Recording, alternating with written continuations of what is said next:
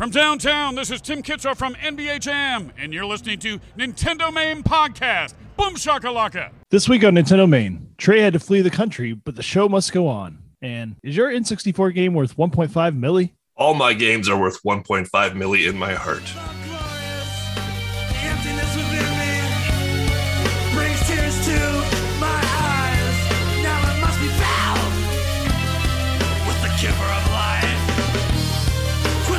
With the sweetness, save it all for myself.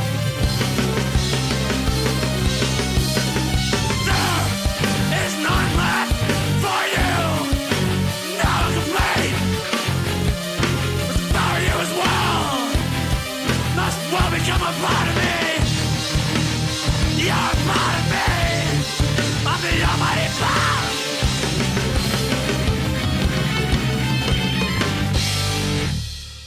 Oh, if only all games were worth what they're worth in our heart. Welcome to Nintendo Main, episode 279. I am your host this week, and Jeremy Mikowski. Actually, hold on. I'm going to try that again. Not as easy as you thought it was, huh? Oh, I never thought it was going to be easy. I've actually been nervous about it. Welcome to Nintendo Main Podcast, the podcast for people like you who like to look at their games and pretend like they're worth millions of dollars. I'm one of your hosts this week, Jeremy. Blessed are those who grind accidentally, Mikowski. I'm John, one to play, one to keep, Knitter. And Trey is gone this week. This is a Nintendo Main first, doing an episode without Trey. I think we've done it basically every other way, but yeah, this is the first time Trey hasn't been here, but the show must go on. So we are here to keep it going for you and get you the Nintendo news that you like the best. Also to talk about the stuff that we like to play and what we like to do, because that's what we always do. Yeah, Trey's off in Abu Dhabi this week. Yeah, he's literally no in joke. Abu Dhabi. Because he decided that he wanted to he's doing a real world tour of Hitman locations. Before he experiences any game, Trey likes to go to all the different locations. I didn't tell you. We tried to keep that a secret from you, but it just didn't work out this week. He had to go to Abu Dhabi before he played Hitman. He's gonna have the best review after all the episodes where John's talked about Hitman 3. Trey's gonna bring you Hitman 3 real life experience. Well, I hope not, actually.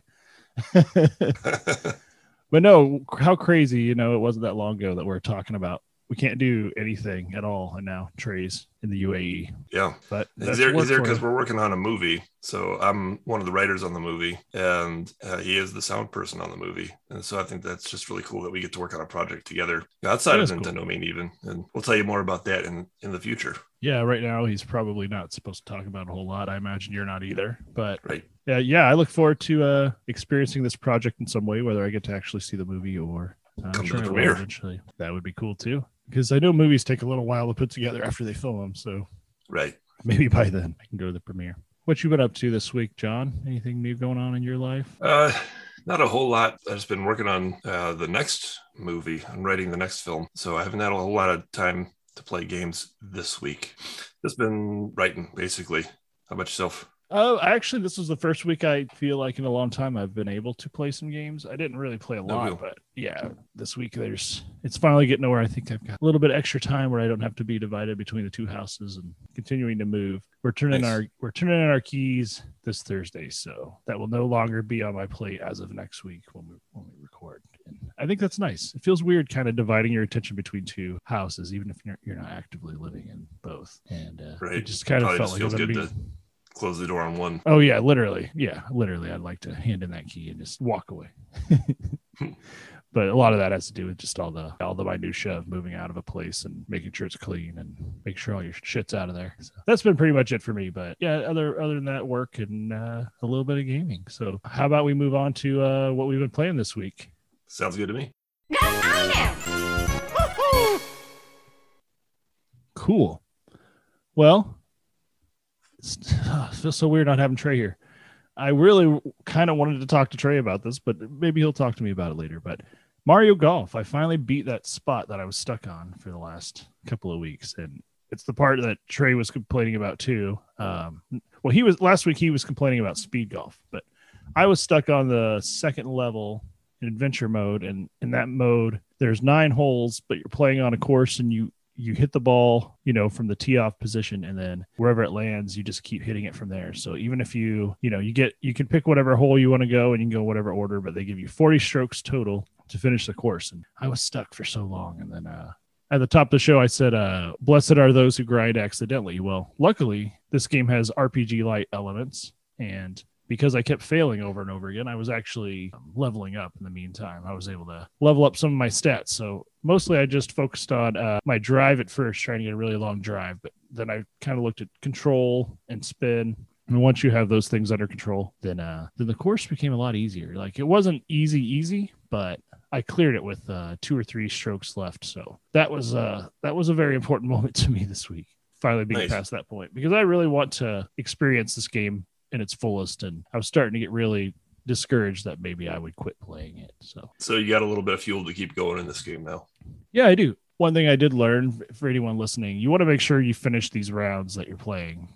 It's definitely a temptation if you're on the 4th hole or 5th hole to just be like, I'm just going to restart the round. But if you do that, you don't get the experience points. So make sure you end a match or you end round, and then it'll compile your experience points, and those are important. So definitely do that. Don't just quit unless you're on like the 1st hole and you want to quit. That's fine. But I wasn't really wanting to gloat with Trey, but I did want to tell him that I beat speed golf my first try, which was what he was stuck on. And I think that had a lot to do with the grinding, because by the time I got to it, he had managed to get through the part I was stuck on much earlier. So as a result, I imagine he needs to play more and build its levels. But yeah, I got through speed golf my first try, and it is frustrating, like he was saying. So on speed golf, you play through a full 18 holes, and you're competing against the 2 people you start the game out with, which is Charge and Chuck and Naboo, and you have a time limit for every 3 holes. And if you don't, I think it's something like 11 minutes for every 3 holes. So it's kind of crazy, because when you think about it, you're spending like over an hour on these matches, and if you fail, you have to restart it. So I can see why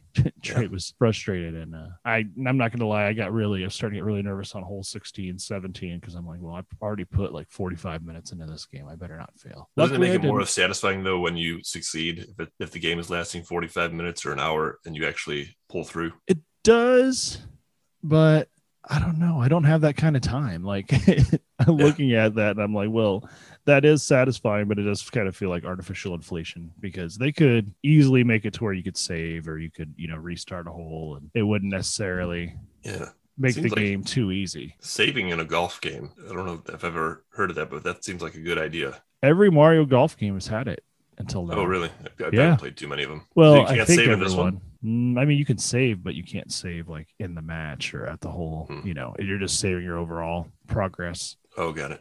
But another thing that's been happening in this game is I always have all the money I need. Like, every time I go to a new shop to buy new equipment, because you also do that, you like buy new golf clubs and you buy gear. You just buy like hat and shoes, I think is what it is, or shirt and shoes, and they have different effects on how you move through the terrain in speed golf. Every time I've done that, I've literally been able to buy everything with thousands of coins left to spare. So it's just like, they kind of make it look like you're going to pick and choose which of these important new items you want, and then you can just literally just be click, click, click, click, click, click, just go down the list, buy everything, and still have all the coins I could possibly need. So that's probably having to do with the grinding as well, but I'll accept it. In Monster Hunter Rise, this was happening for me for like the first 50 hours I played, and then all of a sudden, boom, there was like an exponential rise in what stuff costs. I'm sure that was intentional based on the title. But yeah, eventually I was like, oh, now I can't even afford to upgrade my sword, whereas before I could afford to buy all this stuff. So I don't know if there's some sort of curve like that that's going to happen, but in the meantime, I'm just going to save those coins and hope that I can get through this game, because I want to play the boss battles. As Trey was saying last week, there's supposed to be some pretty cool boss battles. I haven't seen one yet.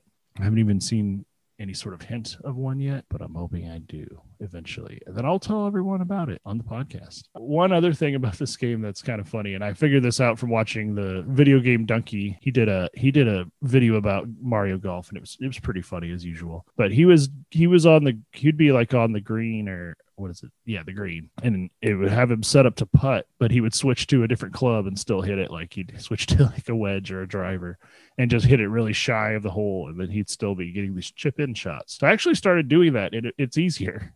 sometimes than putting. So I don't know if that was their intention, but it works really well. So if you got like 50 feet to go to the hole and they've got you on a putt, just use one of your other clubs. Just be careful because it's really easy to overshoot. But I've just gotten to where I'm like just shooting really shy of the hole. Don't even worry about that spin, and it really works well for the approach. So man, I'm talking about golf like I understand it. It's great. I wish there was like a 2-player. Yes. Yeah. Well, it's Mario Golf, so it's a lot more approachable. But I think that this game would be a little more fun if you could play the adventure mode 2-player. I think that'd be cool if they added that somehow in an update. How would you envision that going? I just think it'd be kind of like Mario Kart when you're trying to unlock courses together. Like if one of you gets gold, then everybody gets gold. For the progress of the file. To do. I would love that. Also, I mean, just the multiplayer in general is really fun, and I want to do some more of that. And that just comes down to friends being ready. Jesse, if you're listening, let's play some more golf. Trey, when you get back, let's play some more golf, or let's play golf while you're there. I don't know. Do they let you play golf there? Who knows? I don't know the rules. But anyway, yeah, that's Mario Golf. I think that's pretty good. Speaking of grinding, as I was doing in Mario Golf, I've also been playing I was thinking that your title was referring to Tony Hawk. Oh, yeah, well, it is. Oh, wait. No, it wasn't. But in a way it was, because I kept forgetting to upgrade my character. And when I did, it made it a lot easier. So, yeah, that is kind of the thing. So I'm on, I've got like 2 goals to complete to unlock Roswell. So I'm really close to the end on my playthrough with Tony Hawk. I found that I really like which I'm sure was their intention, but I just like to throw this game on when I have 10 minutes here, 20 minutes there. This game's great for that. Yeah. And in fact, sometimes I don't even think when I'm playing it. I just kind of zone out because I've gotten so comfortable with the controls now that I'll just be sitting there and I'm thinking about something else. I'm on autopilot, and this game is so good for that. So, yeah. Still love Tony Hawk. I mean, this is the best edition of Tony Hawk ever, specifically on the Switch, just because of that, because the pick up and play nature of it. And I feel the same way. It's just, if you need a feeling of satisfaction, if your life is, not going great that day, pick up and play Tony Hawk on your Switch, wherever you're at, for 10 minutes, and you'll feel instantly that much better. It's just so satisfying, especially when you get those long strings combos and everything. You pull that off, and you're good. You got a little boost to keep you going throughout your day. Oh, yeah. Once you figure out those specials, because once you start doing your upgrades and stuff, like your balance and your rail, your ability to stay on rails longer and stuff increases. And then that's when it becomes fun, because then you're literally just tricking from the beginning of the level. As soon as you start, you're grinding. And then right. You do notice the difference with that. Sometimes certain games, you up your character, their stats, whatever, here or there, you don't really notice. But when, for instance, there was an item that I had to grab going off of a ramp and it was up really high in the air, I would just go back to the menu and trade my stats out to up my jump ability. Oh. So then I would be able to get it. I forgot you could do that, where you could basically cannibalize your stats and put them elsewhere whenever necessary. Yeah, you can always trade it back too. It's not permanent. Well, that's cool. I need to do that because I'm trying to get the secret tape on the 4th or 5th level, and that's the one where you have to go from the roof to roof and get it up in the between. And I just keep barely missing that tape when I go. Which level is that? It's not the mall. I think it's down. No, is it downtown? It's the one where you start out. Oh yeah, the one where you have to get the popcorn buckets. Yeah, that's the one. Was tough to get. That's one of the hardest secret tapes. And then the one on Downhill Jam's really hard too. I'm having some trouble getting. I just got that one yesterday, and it took me, I want to say, probably a total of 2 hours. Yeah, I think that one's also going to require some stat manipulation, because it requires this transfer that I can never do. So that one, I know the transfer that you're thinking of, because you always fall down that really long, deep pit. You look at it and you say, you think you have to go move your character over more than upward. That's the way that it looks. But I discovered that you actually have to go angle it to go upward more than over. And once you get that, if you turn him so that he's going basically right toward the corner of the ramp. And of course, you have to have your full special and everything and do an aerial. Yep. But if you do that, aim toward the corner of the ramp, not toward the side, you'll get it. Okay. Well, I've probably put at least an hour into just that by itself, trying to get that tape. So I'm going to keep at it. But yeah, I'll follow your advice. That's because you really think you're like, okay, well, that's a wide gap, so I got to come at it from a really acute angle or whatever. But I'll just try to get some more air, because there's a whole lot of spots, and in fact, you have to grind across a rail even to get to that spot in the first place. So just try to trick on my way there. You don't have to grind across the rail to. Well, you do actually. Just There's two rails. The first one, it looks like you have to, but you don't. You can just go up the hill. But you're talking about the second one. You do have to. I am talking about the second one. Yeah. Yeah, you can just go straight up that hill, which is really weird. Like, and I remember that was in the N64 version as well, where you just hold forward and you're going up this crazy steep hill. Oh, okay. Well, I guess I don't need grind to get up here. But yeah, I figured I would like this game, because it's Tony Hawk. But I didn't actually see myself playing it this much. Like, this is what I want to play right now. Like when I turn on my Switch, is kind of what I go for first. So maybe it's just because I want to beat Roswell. I also really want to play Tony Hawk 2, and I know I've played it before, but I've never played all the way through it. Like, that's just one of those games I missed for whatever reason. Like, I own it. In fact, I think I've talked about it on a previous episode, but it's the first game that I burned. I legitimately bootlegged on my own and was able to get to run on my PS1. So I've owned this game before. In fact, I also own it on the N64. I bought it a couple years ago. I have it, but I don't know, for whatever reason, I've never played through it. So you're playing through this sequentially. You're doing all the way through one, then you're going to do all the way through two. Is that it? I think so, yeah. And I'm not like being a total completionist here. I'm not going to go through with every character and get everything. Maybe eventually, but that's not like a requirement to play two. I figured I already started with Tony Hawk. I'm going to see it through, at least unlock Roswell, even if I don't get gold or anything like that. But once I do that, then I feel good about moving on to the other game. But yeah, Tony Hawk, it's great. It belonged on the Switch the whole time. I imagine porting it was a bit of a pain, but I'm glad they did. I mean, even if you look back, they ported these games for the N64 back in the day, and that required some interesting, some interesting compression and stuff to fit things in. So and concessions like cutting the songs. Yeah, which I don't know. They probably they cut frame rate a little bit and probably slightly lower polygon models or something. Yeah, so the character models have fewer polygons. You can really notice it when you look at the faces close up, because sometimes the faces look pretty janky, to be honest. Especially, I mentioned before, the eyes look weird. Like, you can see the whites around the entire iris, which looks like they're zombified or something. Like those 90s metal bands that would wear those contact lenses. Yes, yeah. So but luckily you're not looking at the faces so much. The camera's behind the characters, so it really doesn't matter. But where I did notice a big difference was when I was playing a split screen 2-player. It looks really pretty jaggy. Like, it's not terrible. It's definitely still playable because it's Tony Hawk and it's an amazing game with tight controls and everything. Yeah, it's not that important at all, but it is there. You do notice the difference. This doesn't look like Tony Hawk. This looks like a weird guy. I don't know. Did you have anything else you want to say about Tony Hawk? Anything special that you've achieved this week? How far are you in this? I'm about 79% through number 1, and I think I was at 71% through number 2. So I've been bouncing back and forth pretty evenly. Did you unlock Roswell? Oh, so you're just going through completing goals now, that you didn't do the first time? Yeah, I've unlocked all the levels in both games, but wow, okay. I'm going back and just trying to complete each level 100%. Have you been playing with your creative character, or do you have anyone specifically? Yes. Okay.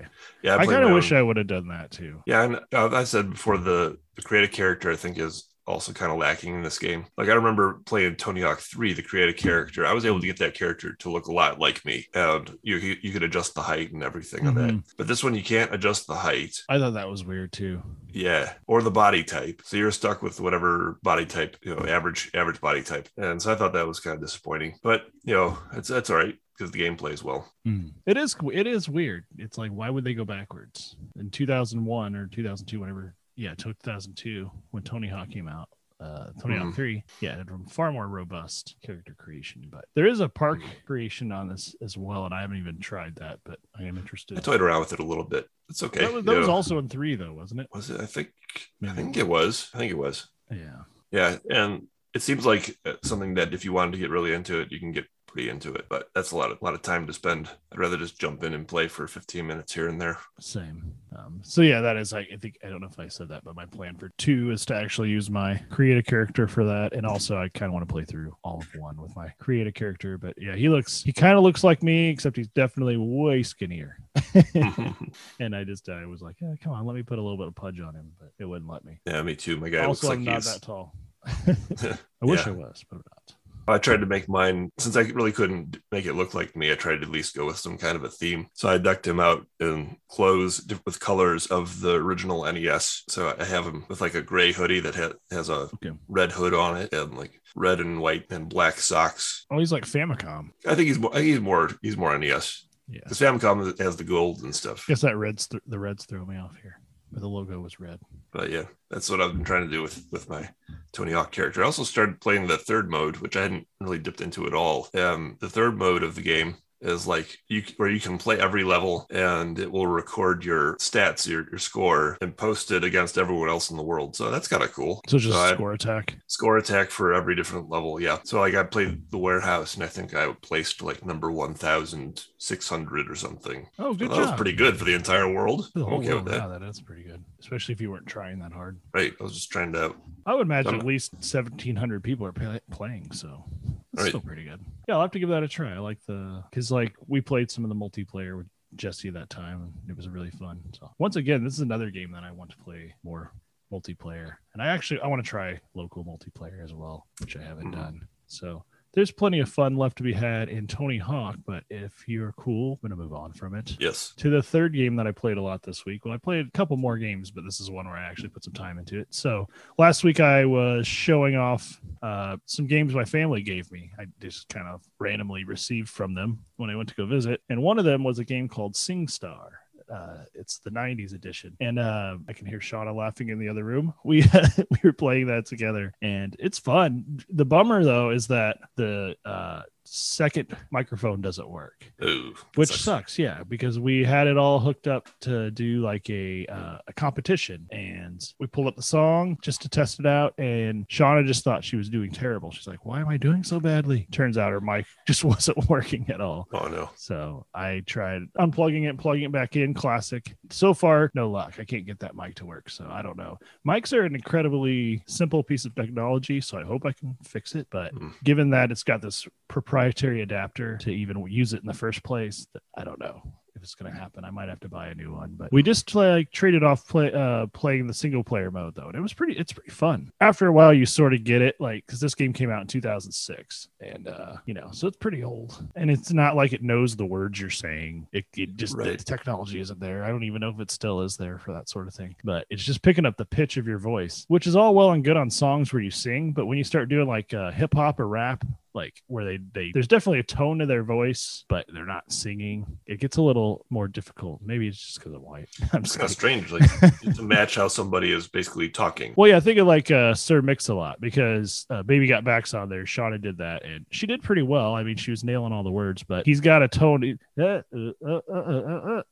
Like there's still like a pitch that he's hitting when he's singing, and it's just not as obvious because you're not. I don't know, because it's kind of a freestyle thing on top of what the beat is. But you could literally just go like hum, I think. And as long as you were in key or, matching the pitch, even just doing that, the game's going to give you the credit for it. They tried releasing Humstar, but it didn't sell as well.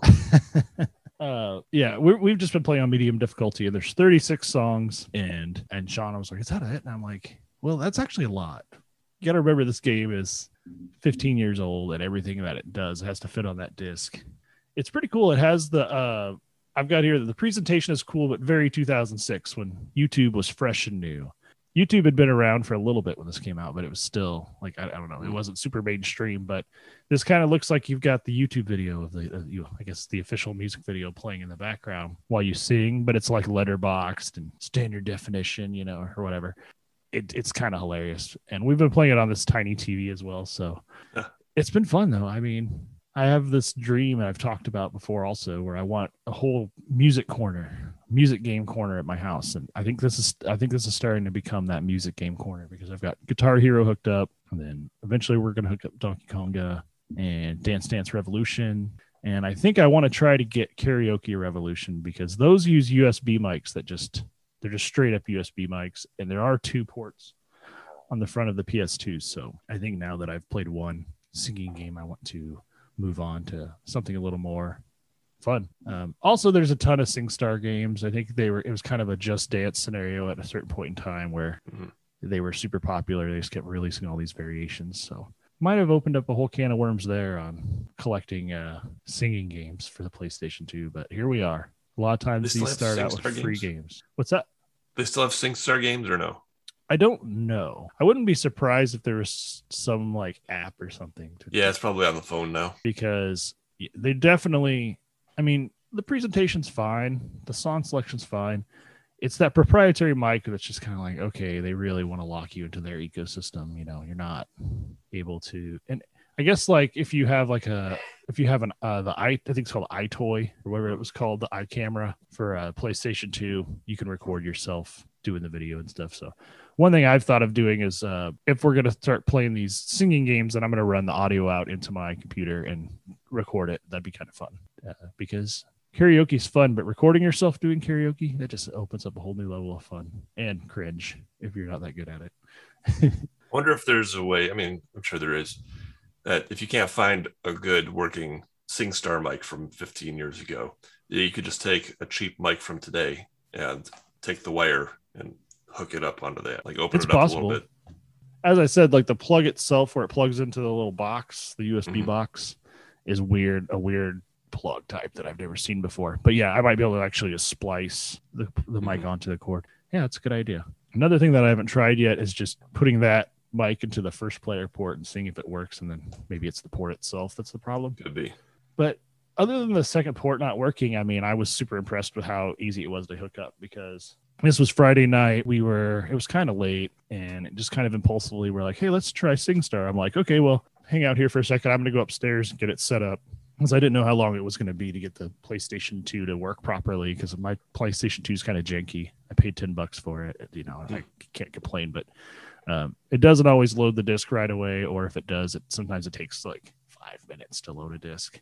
But no, not this time. It just loaded it right up and everything just worked. So maybe there's something good to be said for these proprietary type hookups in that regard. But SingStar, I don't know if I could recommend it, but if you like karaoke games, you'd probably enjoy it. And if you like 90s games, we do like 90s games on Nintendo Main, but if you like 90s music, this has all the hits. This has Tub Thumpin'. This has Smooth with Rob Thomas and Santana. This has Cranberries, Zombie. They're all there, all the hits. All 36 of them. Yeah, all of them. Oh, there's no Ace of Base. I wish there was. We were really hoping there'd be Ace of Base, but there's no Ace of Base. Even Two Princesses on there by, what's they're called? I can never remember that brand's name, but that song's on there. That's a fun song. There is like this Sarah Silverman show episode about that. Two Princes? Uh-huh. So there's what song is that? I don't remember. If two princes will adore you, just go ahead now. Oh, that one. Yeah. It's about a guy that's trying to impress someone. I don't really know what the song means. I remember watching I was watching it on YouTube or some sort of app where it was like explaining, you know what, it was Spotify. For some reason I was listening to it on Spotify, and if you like put it on your Chromecast, sometimes it'll show like trivia about the song. And that dude wrote that song when he was in high school. So whatever. I don't know what it means, but it was a high schooler wrote that song and it became a mega hit. So I guess that's cool. Good for him. Yeah. But yeah, anyway, that Sarah Silverman episode, it was the character played by Brian Posehn. He's like supposed to be this metalhead, and like all he listens to is metal, you know.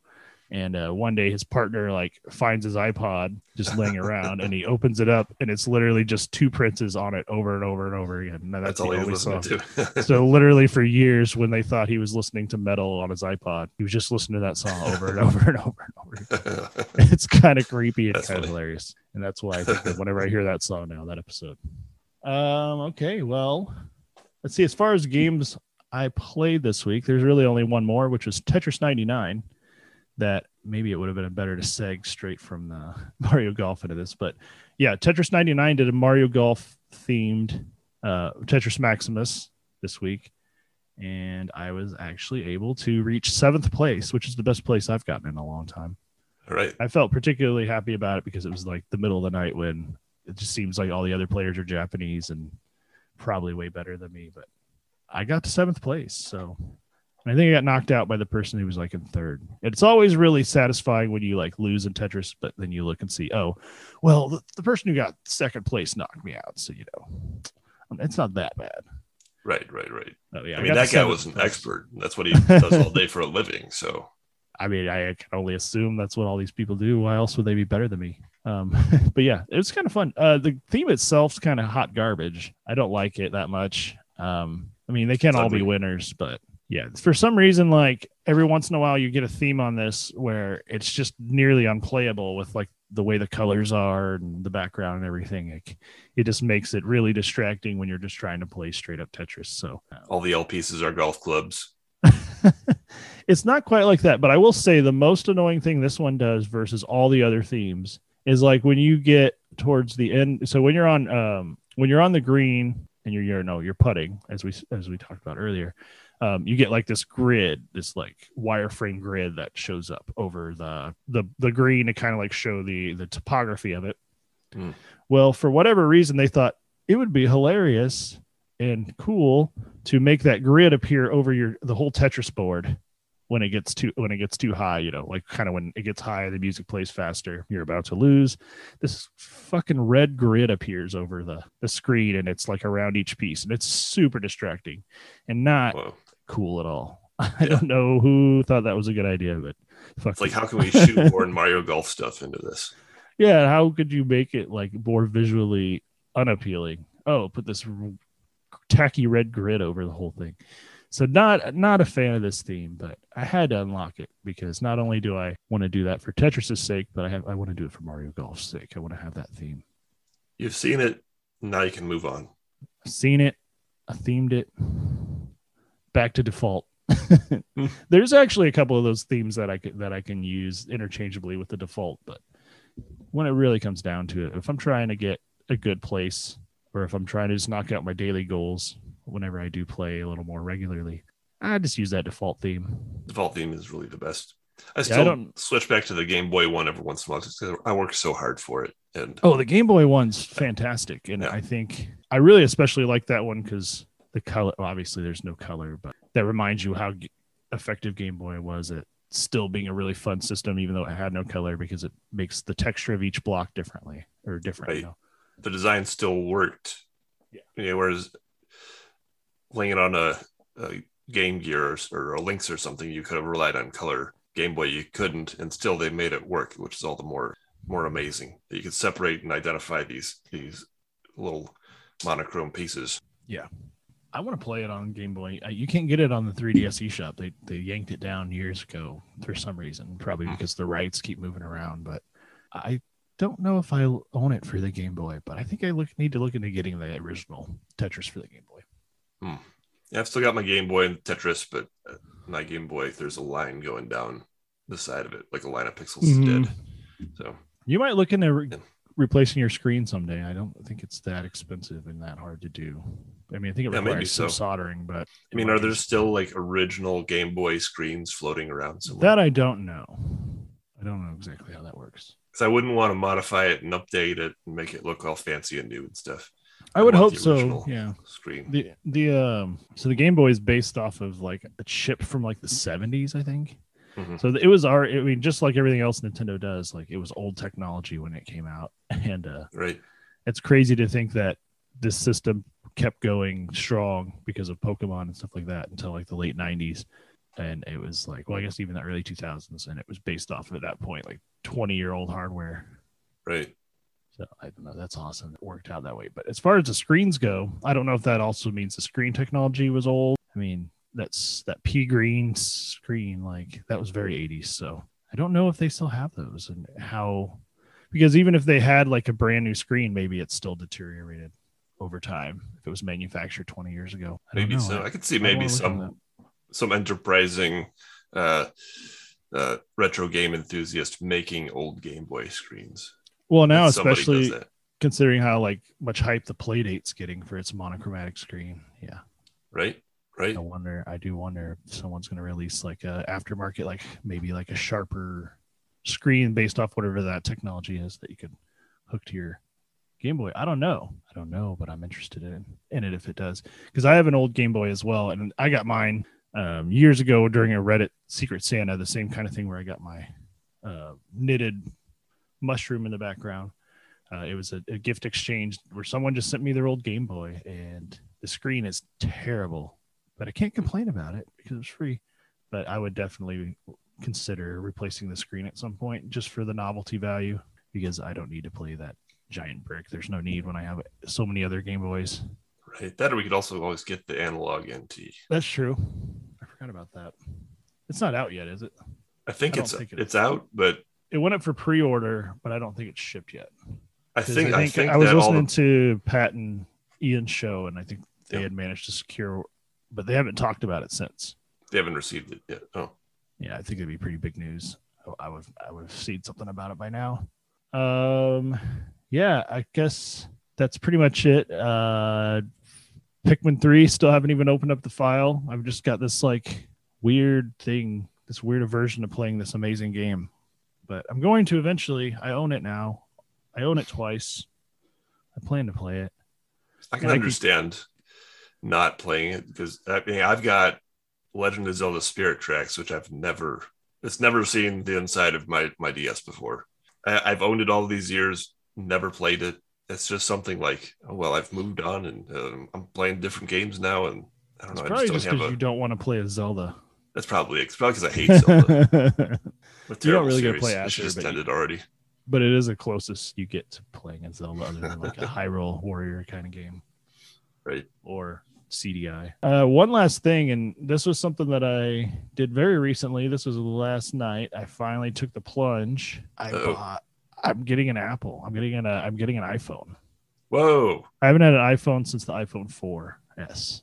Whoa. Well, welcome to the team. But my phone is crapping out hardcore, and it's a 2006 or 2006. It's a 2016 phone, so that's really not that old, but in terms of cell phone technology, it's a dinosaur. So they're going out of their way. I think Samsung in particular goes out of their way, like every other company, to outdate its phones with updates and stuff where like stuff starts running worse and getting slower and the battery's draining quicker, and it takes forever just to open up like a normal app that should just pop right open. So for whatever reason, my phone's is crapping out on me, and I was like, I think it's time to get something new. And this iPhone had been recommended to me by like several of my friends here in town. Which one are you getting? I got the mini, the 12 mini. Oh, so it's cool. Like smaller. I got a smaller phone, which is weird. I haven't done that in years where I've gone back down. But yeah, I want something a little smaller, more portable, and the IPS water resistance is important to me. And it's got a really nice camera. It's got all the guts of the newest iPhone. It's just tiny. Cool. So I'm switching to the iPhone family now. If you guys talk about Apple Arcade and stuff, I'll be able to try things out. You'll probably get Apple Arcade for free for a year with it.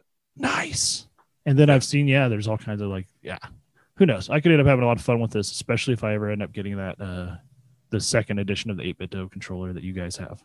Oh yeah, then you can definitely use that. And actually, in fact, so you probably get the Apple Arcade and the Apple TV Plus, because that's what I got. Adapter to charge it. I didn't make sure that I had that. Oh right, yeah. Because they don't come we'll find with it out anymore. pretty soon. So did you order it and it's coming in the mail, or what's going on with it? Yeah, I finally upgraded because I've been eligible for an upgrade for like 3 or 4 years now, and so I finally did it. I just was telling myself I'm gonna leave AT&T. I'm gonna go to a different provider, and I keep not doing that. So eventually I was just like, well, might as well just stick with them and pay $20 extra a month to have this new phone. But I'll probably also try to pay it off quicker because you end up paying less in the grand scheme. Well, actually, no, you don't, because it's a 0%. As long as you make your payments on time, you do actually end up paying just the retail cost of the phone. But by the time you finish paying it off, that phone's not worth it. That's how they get you. But yeah, that's pretty much it for me this week. Yeah, me too. I mean, I played a little bit of Mario Maker too, but kind of same old story there. It's just been Mario Maker and Tony Hawk. They've been nice diversions from my other routines and things, like when I take a break. It's just nice to have those games to fire up. You're moving pretty soon, right? Like in a week or two? No, you're moving in September. That's right. September. Yeah, I got a little way to go. So that'll be nice to be able to set up my own space, the gaming area and everything, and put all my games out because they've been in storage for a couple months. Is it going to be a little bigger? You said it was an upgrade from the studio, so you don't have to. Yeah, it's your house off a little better. It's a 1-bedroom. Cool. Well, did you play multiplayer? Is that what you've been doing, or play multiplayer? Trying to finish that single player Tony Hawk. Getting to like I said, around 80% on both the games, and then just mostly enjoying the multiplayer quite a bit, especially that graffiti mode. Graffiti mode is the best. I wish, in fact, I've had one gripe about the multiplayer stuff. I wish you could pick it so that you can just do one particular mode, and I would pick graffiti. I like all the other stuff, but sometimes I just think that is the best mode. Yeah, I had fun with that on the multiplayer because, especially the multiplayer, if you just like try to hit everything with a giant trick, then you can really screw everyone else over, and that's kind of funny. Yeah, it's so satisfying to see the entire skate park turn your color. Mm-hmm. Cool. Well, let's move on to the news. Here is the news. I promise you, it's the news. There actually wasn't a whole lot of news this week, but I mean, at the top of the show, I think this is maybe the big thing. A sealed copy of Super Mario 64 sold for $1.5 million. What the fuck? Why? I've been looking into this. Like, why? What about this particular game? Like, remember the Super Mario Brothers one that sold a couple months back? Okay, that was proved to be part of the first production run of Super Mario literally Brothers. Like, yeah, back in the day when you didn't even know if a store was going to have the NES. Like, they just had like a certain amount of as like a test to see if they'd sell. As far as I can tell on this Mario 64, it's just some random copy of the game that happened to be preserved in great condition. And so I don't know what the deal is. I think that will come out in the coming weeks, exactly what happened with this, because that kind of money, people are going to be picking this apart, trying to figure out how can I make my copy of Super Mario 64 with $1.5 million. It said there's like, this Kotaku article said that there was 12 million copies of the game sold in the US, I think. Does that sound about right to you? Easily, yeah. Yeah. It's probably nearly a 1-to-1 install base for people that own the N64. With the N64, right. So it's not an uncommon game. And I would imagine there's a couple of copies of this game that are in similar condition floating around out there.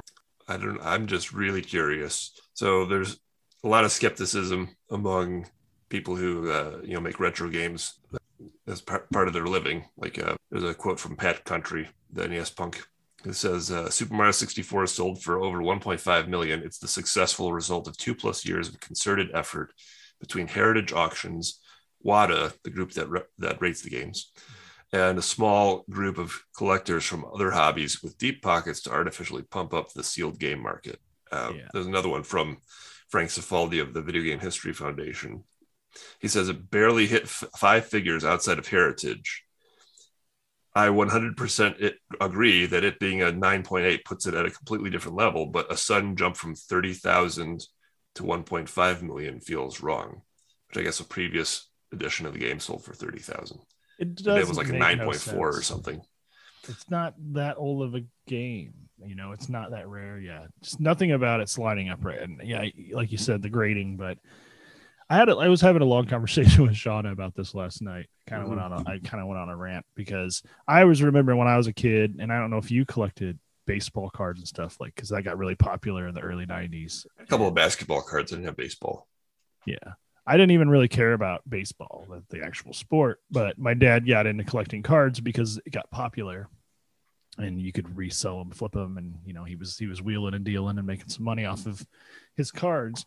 But I remember it was toward the end of the popularity of cards, which really only lasted a couple of years. And like I said, in the early to mid 90s, that's when they started doing basically I think similar to what WADA is, where you would send in your card, you pay some sort of flat fee, and they would grade it, and they'd send it back to you in a sealed, like in a nice sealed glass case or whatever, based on the value or based on the grading that would take it and bump up the value according to the price guides. But yeah, when I was kind of ranting at her last night, it was just this exact kind of thing that Pat said. I was like, Beckett, which was the price guide for sports cards. I don't know if you remember that publication. Basically, their business was determining what stuff was worth. That was like how they made money by determining how much stuff was worth. And I mean, I'm sure there was, actual research. I'm sure there was like metrics that made sense how they came to their prices. But once eBay became a thing and people could see how much of this stuff was really out there in the wild, and you weren't just like on a regional level going to like a show trying to find a card you wanted or trying to pick it out of a pack yourself. Now you can just get on eBay and see, oh, well, that card that Beckett tells me is worth $10 is actually just selling on eBay for like $2. Mm-hmm. And it's also like back before they had Buy It Now, like you still had to do an auction for each item. So it was really easy for people to see that the bubble had burst And I don't know how that sort of thing is being avoided by these companies because, yeah, I guess unless someone specifically has a sealed copy with the grading, it's not the same thing. But it really is. If it's just a sealed copy, it's the same damn game. I don't know how something this recently could, this recent in the relative history of things could be worth this much. I'd like to look in to see what the relationship is between the grading companies and the auction companies, right? Because I mean, you could definitely sense that if they were one thing, if the same company was rating the game and then advising on how much it should be sold at auction and basically setting the price in the game, like that would be straight up really fishy and probably illegal, right? But these are two separate companies that both have a vested interest in this game selling for very, very much. And as Pat Contri says, that it was a concerted effort between Heritage Auctions, WATA, and then a small group of collectors. Yeah, I think stuff like this might raise some flags and get the certain authorities looking at this. So something fishy's going on here. Yeah. You also have that every one of us had as a kid. Well, most of us had. If you're listening to this show, you probably had this as a kid. So when you bought, so a lot of the N64s came with Mario 64, or wait, no, I don't think it had. No, it was separate. Yeah, it had to be separate. So there was a box for every copy. That's what I was going to say. I didn't know if maybe the cartridge just by itself came in the box or had a weird, like, smaller packaging or something. No, everybody had to buy the game in the box like everyone else. Maybe there was like a Player's Choice edition or something that was like. There was a Player's Choice edition, yeah. And this definitely is not that. We can at least give them that. It's the original edition, but. Yeah, so you also have on here that copy of Legend of Zelda sold for $870,000. Was that also and that was sealed? just a few days before. So that was the record up until like for 2 days. For like a couple of days. Wow, Zelda sold for how much was it? $870,000 at auction. And this was again just an original copy of Legend of Zelda. Nothing special about it other than that it was in great condition. It's so weird. I don't trust it. Same thing sold by Heritage Auctions, and I think it was rated by WATA a 9.0A. Here's what Kotaku is saying about that game. So beyond its condition, much of its value comes down to this. It's the only copy from one of the earliest production runs. Okay, so it did have something special about it. Right. At least this game's 10 years older than that. You're starting to like get to where, okay, as far as video games are concerned, once you're getting to like the early to mid 80s, that's an antique video game almost. Right. I would have assumed that the original Super Mario Brothers from the first production run, that would have been the 1.5 million game. Mm-hmm. And some random copy of Super Mario 64, like I think they would have switched places if it was even worth 600,000 at that. I mean, this really perplexes me and a lot of other people. I'm not alone. 1.5 million for an N64 game that everybody had. Yeah. I mean, I would have no, I wouldn't be surprised at all if there was some market manipulation happening here to just like the price guides back in the day to be in charge of determining the value of things, because once you're at that point, then it's like printing money for yourself. Right. And then I guess you get a couple of people with tons of money who obviously, 1.5 million, whoever bought it, that's not that much money to them. You get a couple people in the room like that who just want the game no matter what. That could have drove the price up. I mean, it certainly drove the price up by a ton of money. This could be a lightning in a bottle, one time only situation where 2 or 3 guys were in the same room. They had tons of money and they all wanted the game. Who's to say that that's the real value of this very common N64 game? Well, the fact that it was sold at an auction, that doesn't dictate like the actual value of it, because that's one crazy auction. It's not a store where you go to buy it for that price. I don't know. Something's rotten in Denmark. Hyrule or the Mushroom Kingdom. Hyrule, yeah. I'm cool moving on with that. Did you want to take a quick break? Hey, you. It's me, Mario. Yeah, you. Subscribe to our Patreon to hear our bonus shows, which happen every month. I'm tired.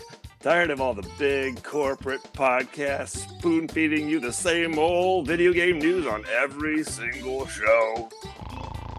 Ah, spaghetti. Ah, ravioli. Then expand!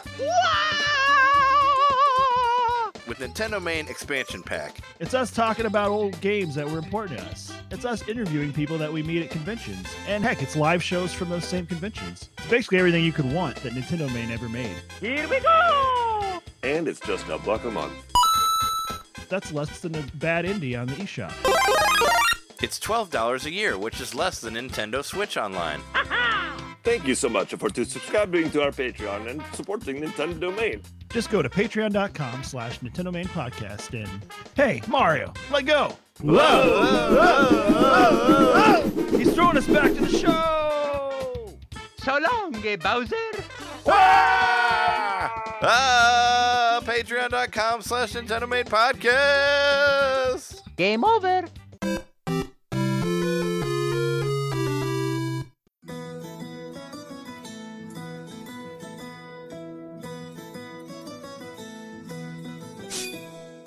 I'll introduce myself, I'm the hero of this song. I have to save the princess and I just can't take too long. In order to find a castle, I know the recipe. Heading to the right is the only possibility. There is no need for panic, no matter what is at stake. For I can jump all day and none of my bones will ever break. Looks like an easy journey, there's nothing to give me a scare. Oh, never mind, I jinxed it, there's somebody over there. I see a couple of snakes, but it's not too much for me. I just don't think that's fair, maybe I should check with the referee. There will be a few moments when I will have to duck.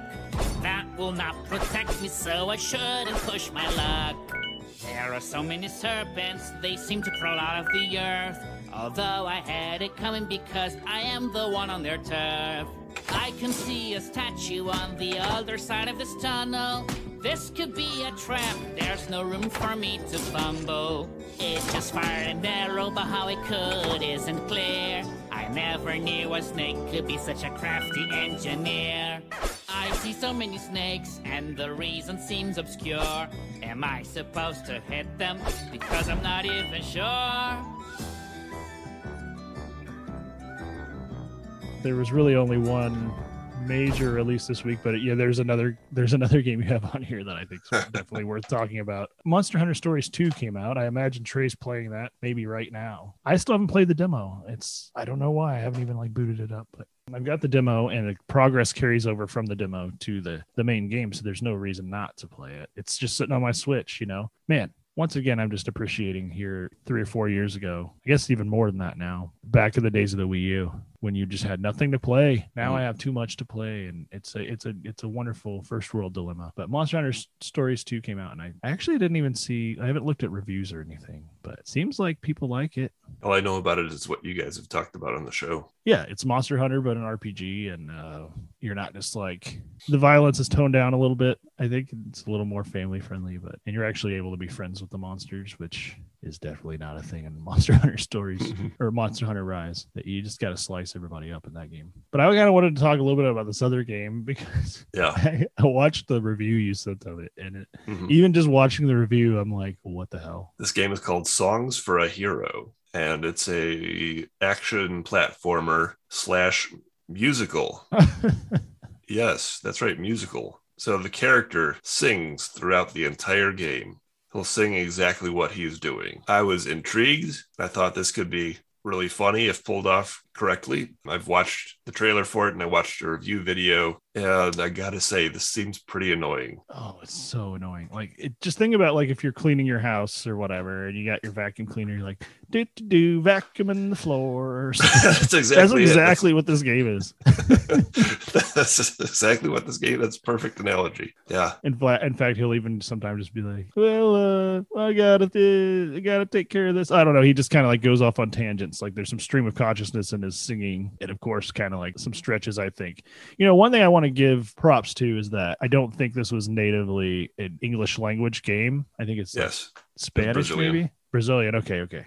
So it's like in Portuguese by default is what the game was made for. So maybe somehow contextually the singing makes more sense in Portuguese. I mean, I don't know how it could be much different. It's just a different language, but maybe there's like some sort of like wordplay or something that happens that makes more sense according to the culture and the language. But I mean, you got to be impressed that they were able to make all the words rhyme and stuff in English. Like that's somebody localized that pretty well. Mm-hmm. But then the other side of that is dude just talking about vacuuming his floor or whatever. So yeah, I just can't see where it adds anything to the gameplay. It's like a surface level thing that's thrown on there. Like, I mean, it's something that if you were playing this game and you're kind of, a little bored or whatever, you might be singing along and saying, "Oh, I'm playing Mario." You'll be like, "Oh, I'm stomping on the Goombas, kicking the Koopa." Like, you might make up your own little song, but it's like somebody did that and put it in the game. It doesn't add anything to the gameplay. So from what I've seen, and I watched about 10 minutes of that review, if it was in there, if there was some sort of integral gameplay element to you singing, I think they would have talked about it in the review. It doesn't seem like it's in there. It just seems like this extra thing that's tacked on and kind of like, oh, is there an option to mute the singing in this musical game? It's like they were like, okay, well, we're done making the game now. Hop on here, play this, and we're going to record you singing while you do it. And then that's just like the commentary track, or like the developers commentary like you get on a DVD, except it's part of the gameplay somehow. It's not even part of the gameplay. It's the soundtrack. It's going to play anyway, as far as I can tell, at least. They also went with, for the guy who was singing, not to knock him, I think this was like a direction, but they went with a more cartoony style of singing. The guy is like a SpongeBob SquarePants sort of sounding type character, and I think it would have been better if they went with somebody who was legitimately trying to sing well, like have like an actual nice recording. That would have made it both even more palatable and I think even funnier. But it just the whole thing is just kind of a swing and a miss for me. Points for the effort, points for the attempt at something original and creative. I don't think they pulled it off. Imagine whoever's idea that was, or I'm sure it was like a brainstorm type thing, but it was like, we're gonna have the characters sing, and just like the developer just be like, oh my god, I gotta fit all those words into this freaking game. Like that had to have been just like a very daunting task. Yeah, I give them props for making it work as much as they did, but yeah, definitely doesn't seem like a game for me. I'll just sing to my games on my own. Thank you very much. Right. I'll just play SingStar. Oh, I was going to say one thing I want to say about it. In that review I watched, I was like, all right, well, let's see, like, when you fight a boss, do you and the boss like do a duet or something like that? Like, is it kind of a Great Mighty Pooh kind of scenario where they're singing at you? No, it seems like there's no singing during boss battles. Just singing just stops. You do a boss battle. Then afterwards, you're like, I beat the boss, yeah, or whatever. So like it comes back, but kind of like it seems like a miss there for me that there's not like that could have been a grand some moment. Dialogue. Yeah, like I want dude to be like, I'm about to smash you right before he hits me. That'd be kind of cool. Nope.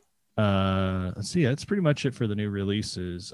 There is a rumor, if you want to talk about this rumor, because it's a surprise the shit out of me. There's a rumor that a Switch Pro is coming next year. What? Yeah. Switch Pro? What's that?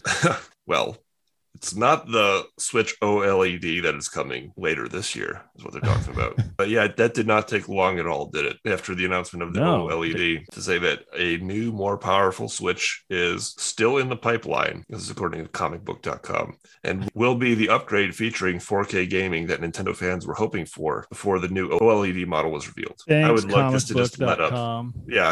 Yeah, we couldn't go like a month at least without another Switch Pro rumor. Yeah, maybe like calm your tits for a bit. Like, yes, we know something that's coming out. I do though. I mean, doubt this is the first time I've speculated this out loud. But what's it say? Like, come on, they already did this bridge with Twilight Princess. They did this bridge with Breath of the Wild, where it was released on two consoles at once, and you had some benefit to getting it on the newer console. Like, I really do think that they would wait for Breath of the Wild 2 or somewhere in that, at least in that window of time at this point.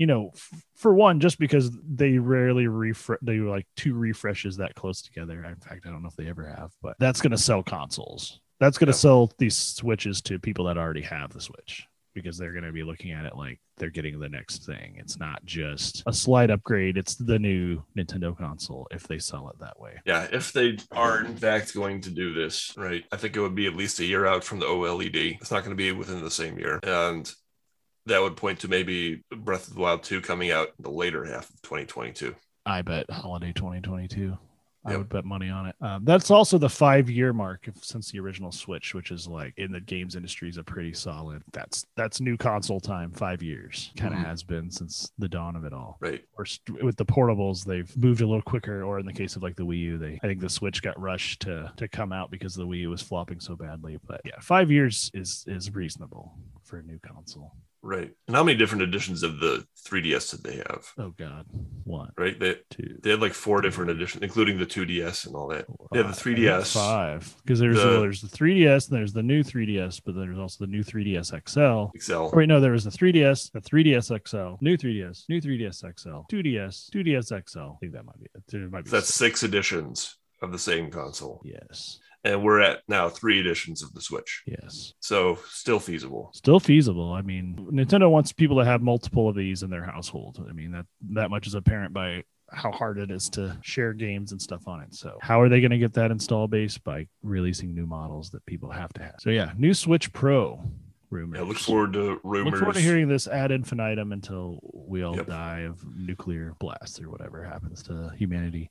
Because rampant Nintendo rumors about the new console have been happening since basically the beginning of the Wii U. Well, even before that, but like that's when the people started talking about the NX, and we're probably getting close to a decade here of when the NX started to be talked about. And like I don't know, it just gets really, really tiring after a while to even try to keep up with these things and the unchecked expectations that happen as a result with people when all these dumb rumors are circulating, and then Nintendo lets us down. Well, no, Nintendo didn't let you down. You let yourself down with your expectations. Yeah, reel it in there. Just enjoy the game system you have now in the moment. They said we don't have a Pro, and then it wasn't a Pro. They didn't lie to you. They told the truth the whole time, which, I'm all about saying, most big companies do lie, and Nintendo does as well in its own ways. But they told the truth about the fact that the Pro wasn't coming out this year. Or, at this point, we don't even know it exists, but we're all just kind of assume that it's a thing because it's been drummed into our heads that it is. Right. There will 100% be a successor to the Switch. They started working on that day one, probably after the Switch was released. Calm down,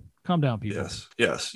I'm sort of over like this whole hype of waiting for systems and games with bated breath all the time. I mean, I can remember my biggest game that I waited for was probably Zelda Gaiden, which was Zelda Majora's Mask. Mm-hmm. And I was looking up stuff about that game every single day. And I look back at that time and I think, well, that was like 20 years ago now. Yeah. And am I really going to continue doing this for the next 20 years, just like anticipating the next game, the next system, the next thing? At some point, you just got to stop and play the games that you have right now and enjoy that.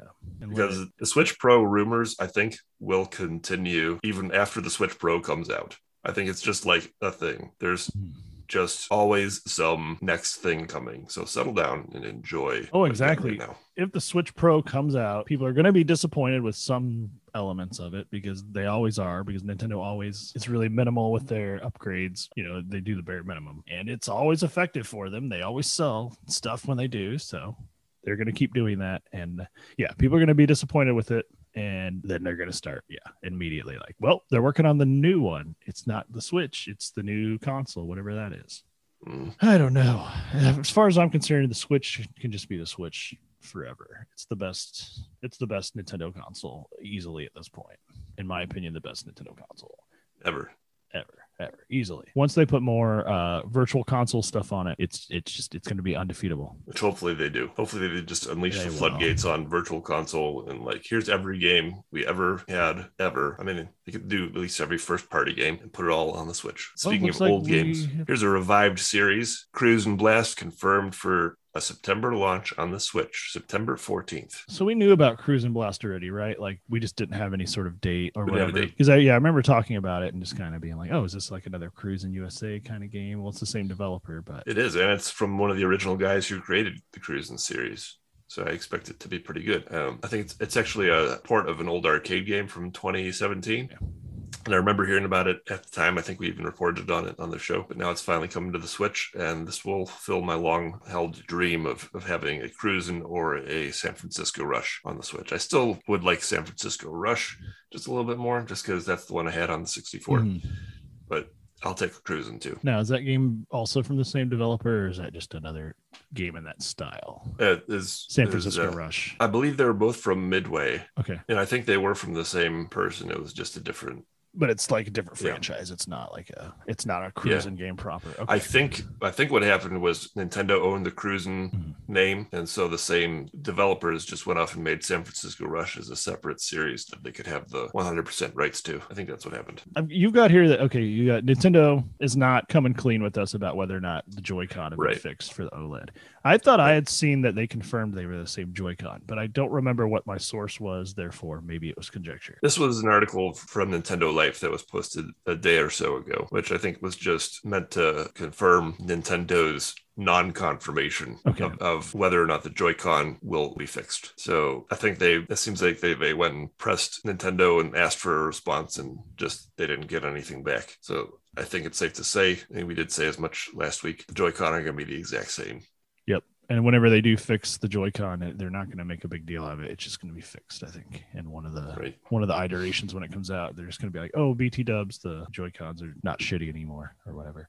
Right. And then we'll just discover some new problem with them. Look for these new and improved Joy-Con without acknowledging that the problem existed in the first place. Well, how are they improved? They're better. Well, yeah, maybe they'll add some extra functionality to it as a stopgap to be like, oh yeah, now it's got a camera on it or something, which already has like an IR camera. Maybe it has like some extra functionality that they'll use for a first party game, and then they'll also be like, oh, and by the way, no more drift. They'll say here's some new rubber padding on the thumbstick to prevent your controller from sliding. I guess they don't want to say, they're never going to admit to drift. That puts them in a whole heap of legal trouble once they take ownership of it. Right. Yeah, it's annoying. Drift is real. You're not just imagining it, people. It's real.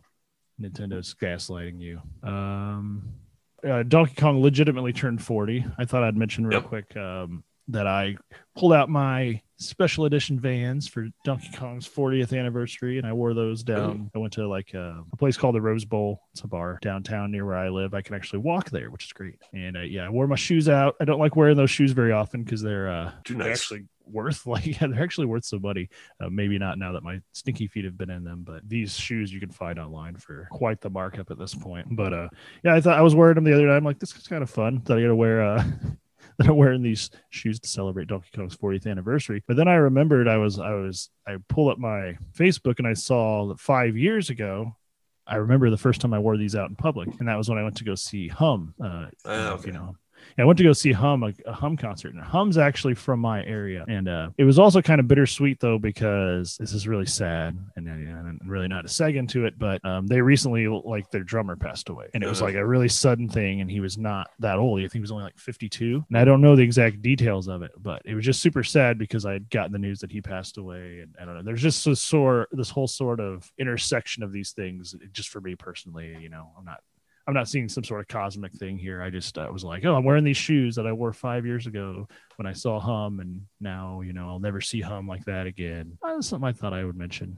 The guitarist, Matt, has his own bar here in town called Loose Cobra. It's actually kind of out in the sticks, but it's a place where they have a lot of bands play. And then he's also got his own recording studio out there called Earth Analog. That a lot of my friends have recorded albums and stuff there. So just a really interesting connection here locally, and then also just a piece of incredibly sad news, all kind of merging together here on the 40th anniversary of Donkey Kong. Oh, but yeah, the proper 40th anniversary of Donkey Kong. He's over the hill now. Here's to the next 40 years of Donkey Kong. Yeah, here's when Donkey Kong becomes the new Cranky Kong, and then we have a whole new generation whenever that happens. They did release a trailer for the new Lego Mario. I guess Luigi came out recently. Lego Luigi came out, and that finally made me think, oh, that's kind of cool, because I'd never really been that interested in the Lego Mario, but this trailer shows how the Mario and Luigi will interact with each other, and I can see how that would enhance a kid's play with this. I still don't think it's anything that adults are really interested in, and the design of Lego Mario and Luigi still looks weird to me, and I wish they would have just released regular Legos. But if, for instance, say like Mario falls over, Luigi will say, "Oh, Mario, are you okay?" and interact in that kind of way. It's pretty cute. I was going to say, are they going to keep it like, accurate to brothers, and Mario just bullies Luigi mercilessly and just tells him that he's just green Mario and no one cares about him. Mom loves me more. You're a player 2 forever, Luigi. Number 2 in the bathroom, number 2. Here. Yeah, that would be hilarious if Mario was just a shithead to a shitty older brother to Luigi. And teach the kids how to properly bully each other. No, that's cool. I think that's cool. Like they've got these figures interacting with each other. It's even kind of creepy, to be honest, but I'm sure it's fun for the kids. And that's what it's all about. These Legos are definitely targeted at young children. I bought a lot of those, the little gotcha figurine packs. I haven't displayed them here yet, but I've talked about it in the past. Like I've actually spent probably about $60 on Nintendo Lego in that regard, just because I like those little $5 little kits you get where you can make the enemies. And as a result, some of them I have like 3 of, because that's just the way these gotcha things work. But my favorite one's the Shy Guy. He's the best one. And he looks really cool as a Lego. Mario or Luigi? No, I don't know if you can buy them. Maybe you could. Well, you can probably buy Luigi on his own now. But yeah, I don't know if you can just buy Mario. I haven't seen it. It comes with the set, I think. Yeah. Yeah. Right. I've only seen it with the sets, and I've had no interest in the sets because they really don't look that cool. I mean, I understand like as a kid playing it, it's going to be fun, and the structure of the set kind of makes sense because it's supposed to look like a side-scrolling level or whatever. But looking at these Lego models, and it's just like a big sprawling kind of like thinly populated Lego. It's just not fun. Like the good Lego models are the big solid, think like the Death Star, the Millennium Falcon, and other Star Wars examples. Those are the kind of Legos that I want to build. The Lego Marios look more like what's the kids' version of Mario, like Duplo. Mm-hmm. Or Playmobil. They look like that. Yeah. Not as attractive. Yeah. I mean, I wonder if there was ever a period in time where they were going to brand it as like Duplo, and then they're like, well, no, we'll alienate all the adult Lego fans if we do that. I just said, what's the kid version of Lego? I thought Lego was supposed to be the kid version of Lego. Lego's pretty little kid version. Universal, yeah. I don't know. Yeah. There was obviously it was a kid's toy at some point, but it's been quite a while now that Lego's been marketed to adults. And I think I don't know if I mentioned on the show, but I even saw a commercial recently that was like it was like a couple, and it was being marketed to like young couples because they wanted to collect Lego together. And so one of them got the Darth Vader head and one of them got the Stormtrooper head, and then they ended up decorating their entire houses based on the models. That was sort of the joke in the commercial, like, well, now we got to make everything else look cool in the house.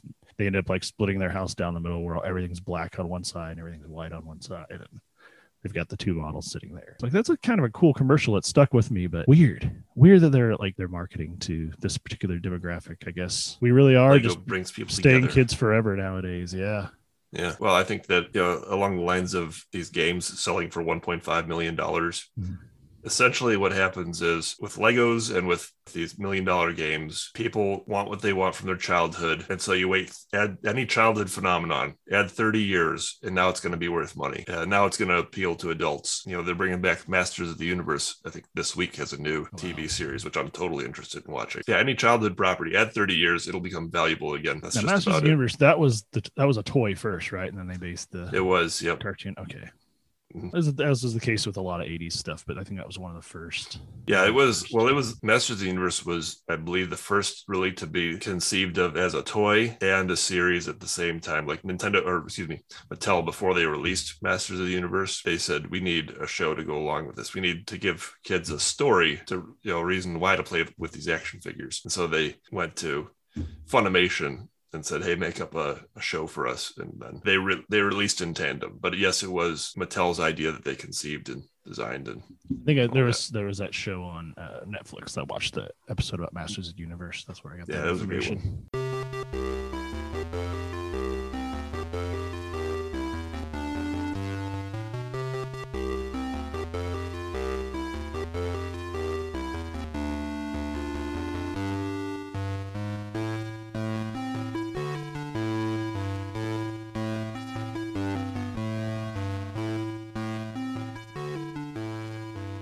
Well, let's see. We got a couple other things here, but I think we could probably wrap this up pretty quick. I think definitely want to mention what you have here about the Guinness World Record. I think that was a really cool.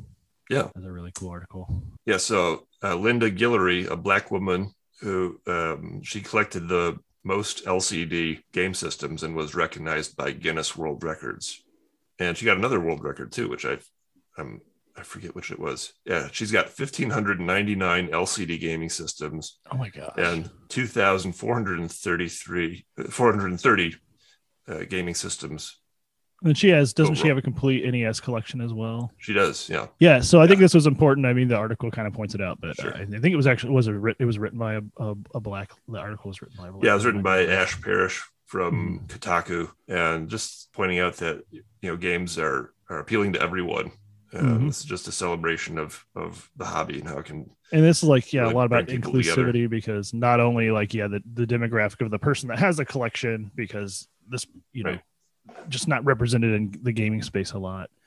But the actual, what she's collecting, these LCD games that a lot of people kind of like cast to the wayside as kind of a joke or like a stopgap in history of when games were hard to make, but like people legitimately like these things. And I mean, I used to like them. I used to collect them when I was younger.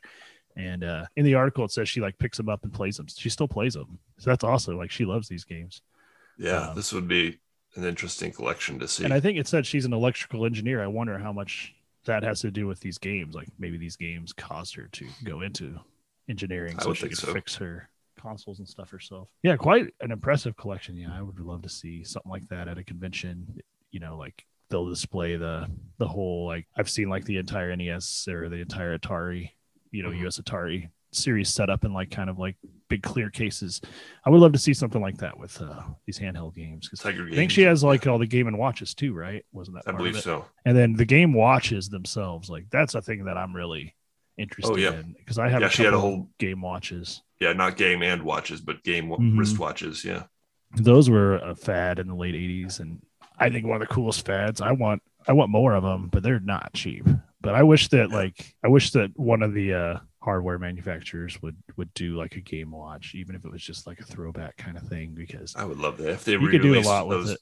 Mario and the Zelda ones, like in the same way that they have the minis, the classic systems, reissue those. I would totally buy one. I always wanted one as a kid, and I remember one kid on the playground had a Zelda one. I just thought, oh, that's so cool. Yes, the Zelda one was cool. Yeah, I've got the Super Mario World one. My dad gave that to me years ago when no one really cared about those things, and now it's worth a decent amount. I mean, I think somewhere around $100.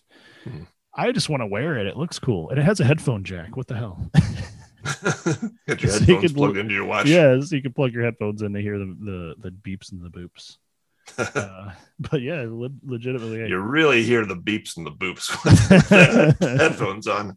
Yeah, the Game Watches are cool. I don't see why you couldn't, like you said, like as far as like the minis or the classics go, like you could, we obviously know like iWatch or Apple Watches are a thing. Like there's all these like Fitbits and stuff that have color screens now. Like the technology's there. You could do a Nintendo Game Watch that had all the stuff in it, just emulated. Or even it'd be cool if they put like something like an e-paper display on it or something and did like a really nice, like high contrast, crisp picture. But it's probably just a pipe dream. I don't know if that's going to happen. Also, it'd be really easy to lose. Yeah. You'd have to have like some sort of insurance plan on your novelty watch. Yeah, it would be a real a niche market kind of thing, because there's only of the retro game fans, I imagine it's a pretty small subset that actually remembers and wants these LCD wristwatches. But hey, we're out here. Somebody take our money. It was another Nintendo Life article, and I think it might have been, it was either you or Trey that sent it to me, it to us in the Slack. But they were talking about Metroid and what Metroid needs to do to sell well, and they lay out within this video. They basically say Dread's going to be the best-selling Metroid ever because it's on the Switch. That's it. The install base is huge. Yeah. And this is the system that took Animal Crossing mainstream. Yes, and so in that they mentioned New Horizons has outsold, just the game by itself has outsold every Metroid game combined. So the entire New Horizons is huge, and it's got crazy install base. I don't know if I've seen an actual number, but it's got to be a double digit percentage install base for people that own Switches. So yeah, Dread's probably, no matter how good the game is, which I'm really, really looking forward to. In fact, I follow there's a Twitter I follow now. I think it's a bot. That's just how many days till Metroid Dread. So every day it's like 90 days, 89 days. So I think we're in the 80 something days left. Nice. I'm excited about the game. I really want to play it. It looks beautiful. I can't wait to play it. It's going to be the best selling Metroid probably. And that's nuts to think. Like, and what is that going to mean for Metroid in the future? Well, I hope it means a lot more Metroid in the future.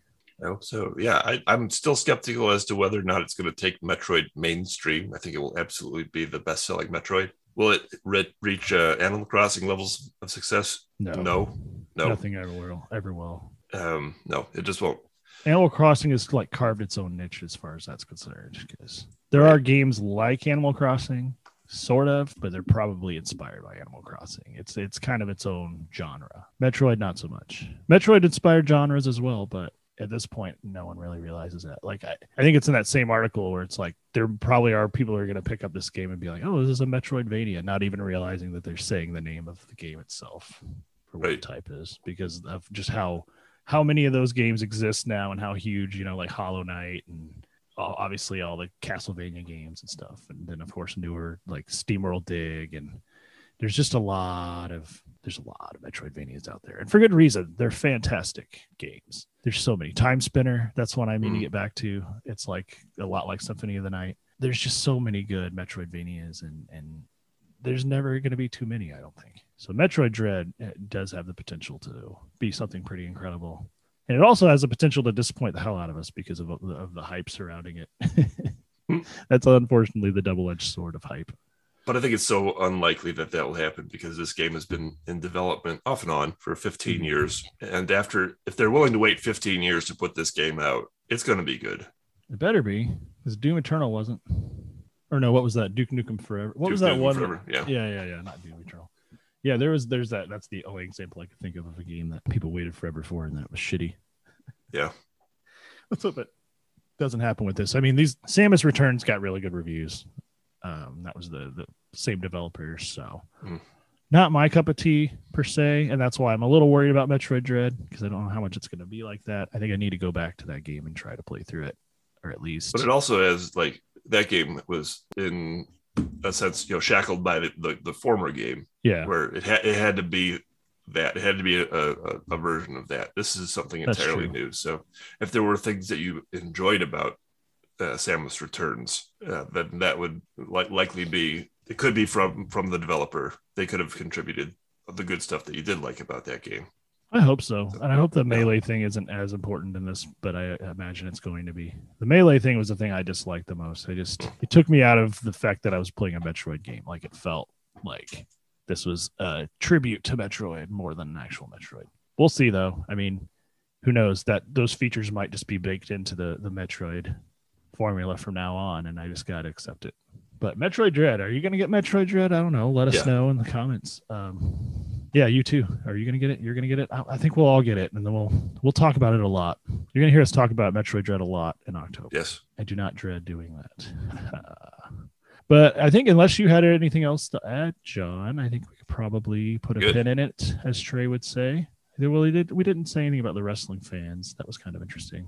Maybe just briefly mention that people at wrestling events are holding up signs saying like what RPGs are the best. Yeah, this is a thing that was pointed out by a Twitter user, R Rivera 992011, and Kotaku wrote this article that wrestling fans are waging a silent RPG war on live TV. Where we all know that wrestling fans will bring signs and that say various things on there, but now they're saying things like Final Fantasy VIII sucks or localized Mother 3. I don't know why they're doing that, but I love it. I love that they're using their space on their sign to say that instead of like Stone Cold 316 or whatever they used to say. They're saying Chrono Trigger could totally beat The Rock in a wrestling match. We're going to see a tag team between like Chrono Trigger and Final Fantasy VIII versus The Rock and Stone Cold. Ladder match. Well, yeah, thanks for listening to this episode. We appreciate you stopping by. If you want to hear more, you can join our Patreon, patreon.com/Nintendo Main Podcast.